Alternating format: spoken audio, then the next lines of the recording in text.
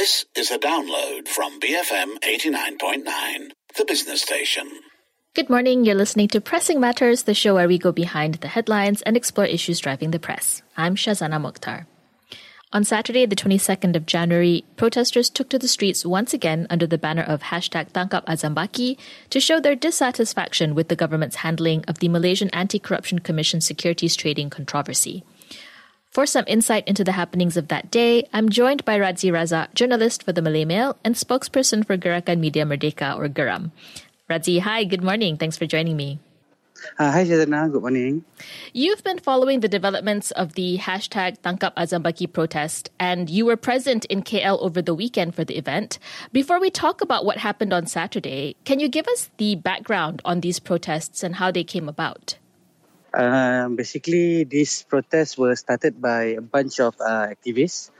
Some are in the party and some are not joining in the party. So they were like the one who wanted to voice out the protests against what is happening in the development over the Azam Baki trading scandal. So these youths are not feeling very convinced with the government's explanation and the investigation by the Security Commission. So they decided that protests must be done to ensure that the voices are heard. So they banded together with the name Tangkap Azam Baki, similar to the previous one with SSR, and then they call up other youths from other organizations join up, and they announced that their intention they wanted to do protest. So that's how it came about. Basically, it's just the idea to protest about their grievance over the matter. You mentioned the previous protest, and I think you're referring to the #Lawan protest of July last year, which was organized by the Secretariat Solidarity Rakyat, or SSR, as you said. Compared to that rally, though, which was largely apolitical, this rally, the Tangkap Azam Baki rally, it saw the involvement of several political party youth wings, as you mentioned. Did that impact how the rally was perceived in your view? Does the fact that politics were involved make it more contentious or different? I think it helps with the organization and it helps with the movement of the rally itself, but in the sense of the wider, to get the wider audience and for the message to come across, they largely do it politically, same as SSR. But the involvement of the political party itself is just to help with the coordination and the management of the rally. So you could see that there's no big senior leaders from other parties who joined the event that day itself. So it shows that it was movement from the youth. I see. So it was still very much youth-led. And the organizers originally planned the march in the city centre. But what happened on Saturday was the gathering took place at Jalan Bangsa LRT station instead. So why did these plans change? It is because basically the authorities cordon off the city. I think the whole Dangwangi police district from Pudu to Dataran Merdeka to near the parliament was being cordoned off. Even the public transportation stations are shut down. So the organizers wanted to get more people, so they shifted to Bangsa, which the LRT station Bangsa is still open, it's still running.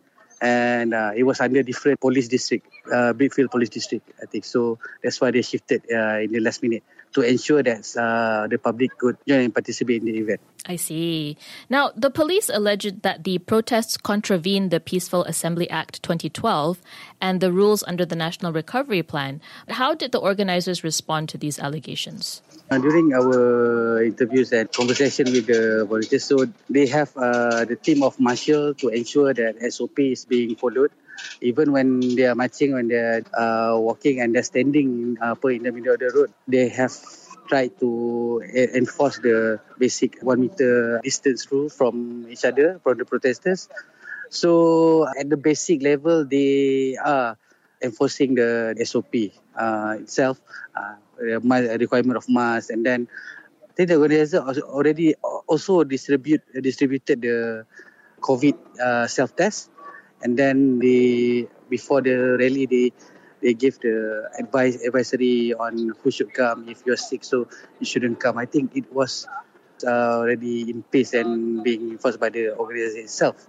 In terms of Peaceful Assembly Act, I think it was between the organisers and the police because under the law they should give notice to the police So it should be between the organisers and the police itself. But for the SOP, we could see that they are trying to enforce it. Mm-hmm. And what was the atmosphere like on the day of the protests? Could you maybe walk us through the developments of the day and how it started to how it ended? Yeah, because it was raining in the morning, it was a bit slow, but it was held in Bangsa itself. So actually, there's a place there where the youth activist center is near the area, and it was a very known place by people who join the rally. Yeah, it's a very good meeting spot. So you could see at first there were only 20 people, the organizers themselves, and then you could see that people started to come in, chat in, and then when the weather gets better, 10, 11, and then you could see that people started to come out from the LRT station. They find ways to come there. When finally they started the chant, you will see about 100 people. I think at the peak it was more than 300.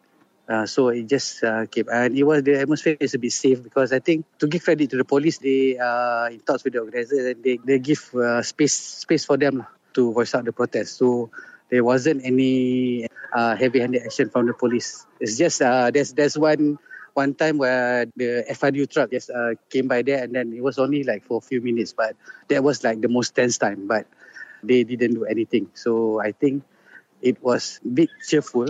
And the roads are closed off. It's a bit calm lah. How large was the police presence there? I mean, you did mention that there were FRU trucks that came by, and we did see some photos on social media. It just seemed there was a large police presence there. Was that the case? And what were they doing? I think the FRU truck, I asked the police, but they didn't want to give comment about it. But the FRU truck, I think it was being shifted back. I think it's not really FRU, it's the LSF team, the Light Strike Force team under Brickfields, who were going back to, they were stationed elsewhere, and then they have to use that road to go back. It's a coincidence of sorts, but it was there's a really heavy police presence. I think about 200 to 300 police were in standby with uniforms and without uniforms. So they were basically every corner of Jalan Bangsa were held by the police. And then when they marched from underneath the LRT station to about 150 meters away to the junction to Brickfields, the police cordoned off the area with the Light Strike Force team. So I think only that lah. And throughout the event, police were hanging around the place with uniform, and some special branches officer without uniform, just monitoring the situation. Okay. There wasn't that much interaction then between the police and the protesters. The protesters were allowed to protest peacefully, essentially. There's interaction. I mean, the protesters and the police get talking, negotiating about whether they can walk, whether they can walk, whether they can bring their audio equipment. So there's interaction in that sense. But action towards the protester, heavy interaction or anything, there's nothing much. I'm speaking to Radzi Razak, journalist with the Malay Mail, on the hashtag Tangkap Azam Baki rally that happened over the weekend. More observations from the ground when we come back. BFM 89.9. Hello, if you've just tuned in, this is Pressing Matters on the Morning Run. I'm Shazana, and with me today is journalist Radzi Razak, who covered the hashtag Tangkap Azam Baki rally on Saturday for the Malay Mail. What were the demographics of the crowd like? Was it mostly the youth, as can be expected? Yeah, I think 80% at least youth below 30. Yeah, mostly all are below 40, only few faces above 40s, and no senior leaders, I think. Yeah. Okay. Did you manage to talk to any of the protesters about why they decided to come out? Were they all part of a political party, or were they all formerly part of SSR? Yeah, you couldn't deny that a bunch of them are either from Muda, from other youth organisation or other political party, but they are people who came from Twitter, who joined the Lawan's Telegram, who were trying to get more information. So there are people who going alone. There are some students from the universities were okay, we wanted to come, we wanted to see, wanted to join, wanted to voice out our reason. There are quite a number of them actually. You could see them, they were coming. Maybe some of them didn't wear the black clothes. So you could see that there's a sizable number of young people who are not affiliated who are there as well. Okay. So it managed to capture a lot of, I guess, genuine interest even among those who maybe aren't involved directly with any political group. What about the reaction of the public and bystanders to the rally? I mean, when these kinds of rallies happen, the common concern expressed is that, it's disruptive to business, it's disruptive to public life. Was that sentiment apparent on the day? So in Bangsa itself, because I know some of the shopkeepers there, two mamak stalls are like directly in the area of the protest. The Rasmina Aimadin, they were like happy to receive any customers in the morning. There's a workshop owner who were like situated near the protest center. Were like, okay, it's not convenient for me because it happens before. Because there used to be a place of protest for 10 years ago, 5 years ago. So they were like, okay, it happens, but I can get around with it. And I think some of the workers are also joined the rally just for fun. But having said that, there are some who voices concern saying that they have to like cut off the operation hours because the workers couldn't get in.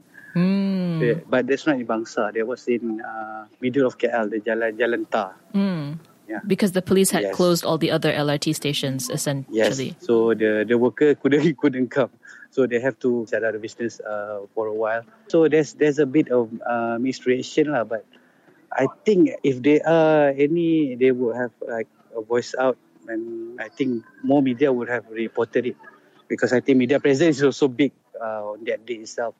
So overall, Radzi, do you think the organizers were successful with their rally? What kind of message does the rally send to the government? And are we going to see more street protests with regard to this issue?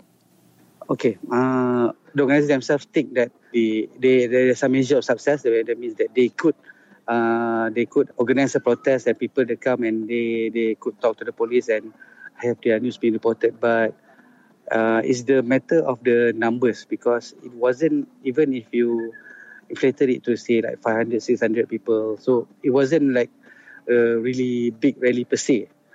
So in a sense of like the impact on the nation, it is not that big, but this shows, I think from the social media observation, they captured the youth segment. I mean like the 18 to 30-year-old, like they voice out their concerns, especially on Twitter and even in Facebook and TikTok now.